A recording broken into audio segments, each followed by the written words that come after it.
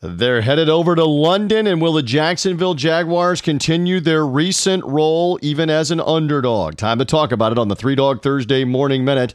I'm TJ Reeves. The Jags in an AFC South showdown with the Houston Texans, a short underdog going into the weekend of 1.5. Jacksonville a winner last week over the Jets. They've won 4 of their last 6 games. Rookie quarterback Gardner Minshew. Now this Houston team is good. They're leading the division, led by Deshaun Watson. J.J. Watt is out with a torn pectoral muscle for the rest of the year for Houston. Can Jacksonville take advantage? They've got a good defense. They've got a good pass rush. We're going to find out at Wembley Stadium. It's an early Sunday morning, 9:30 a.m. Eastern time start.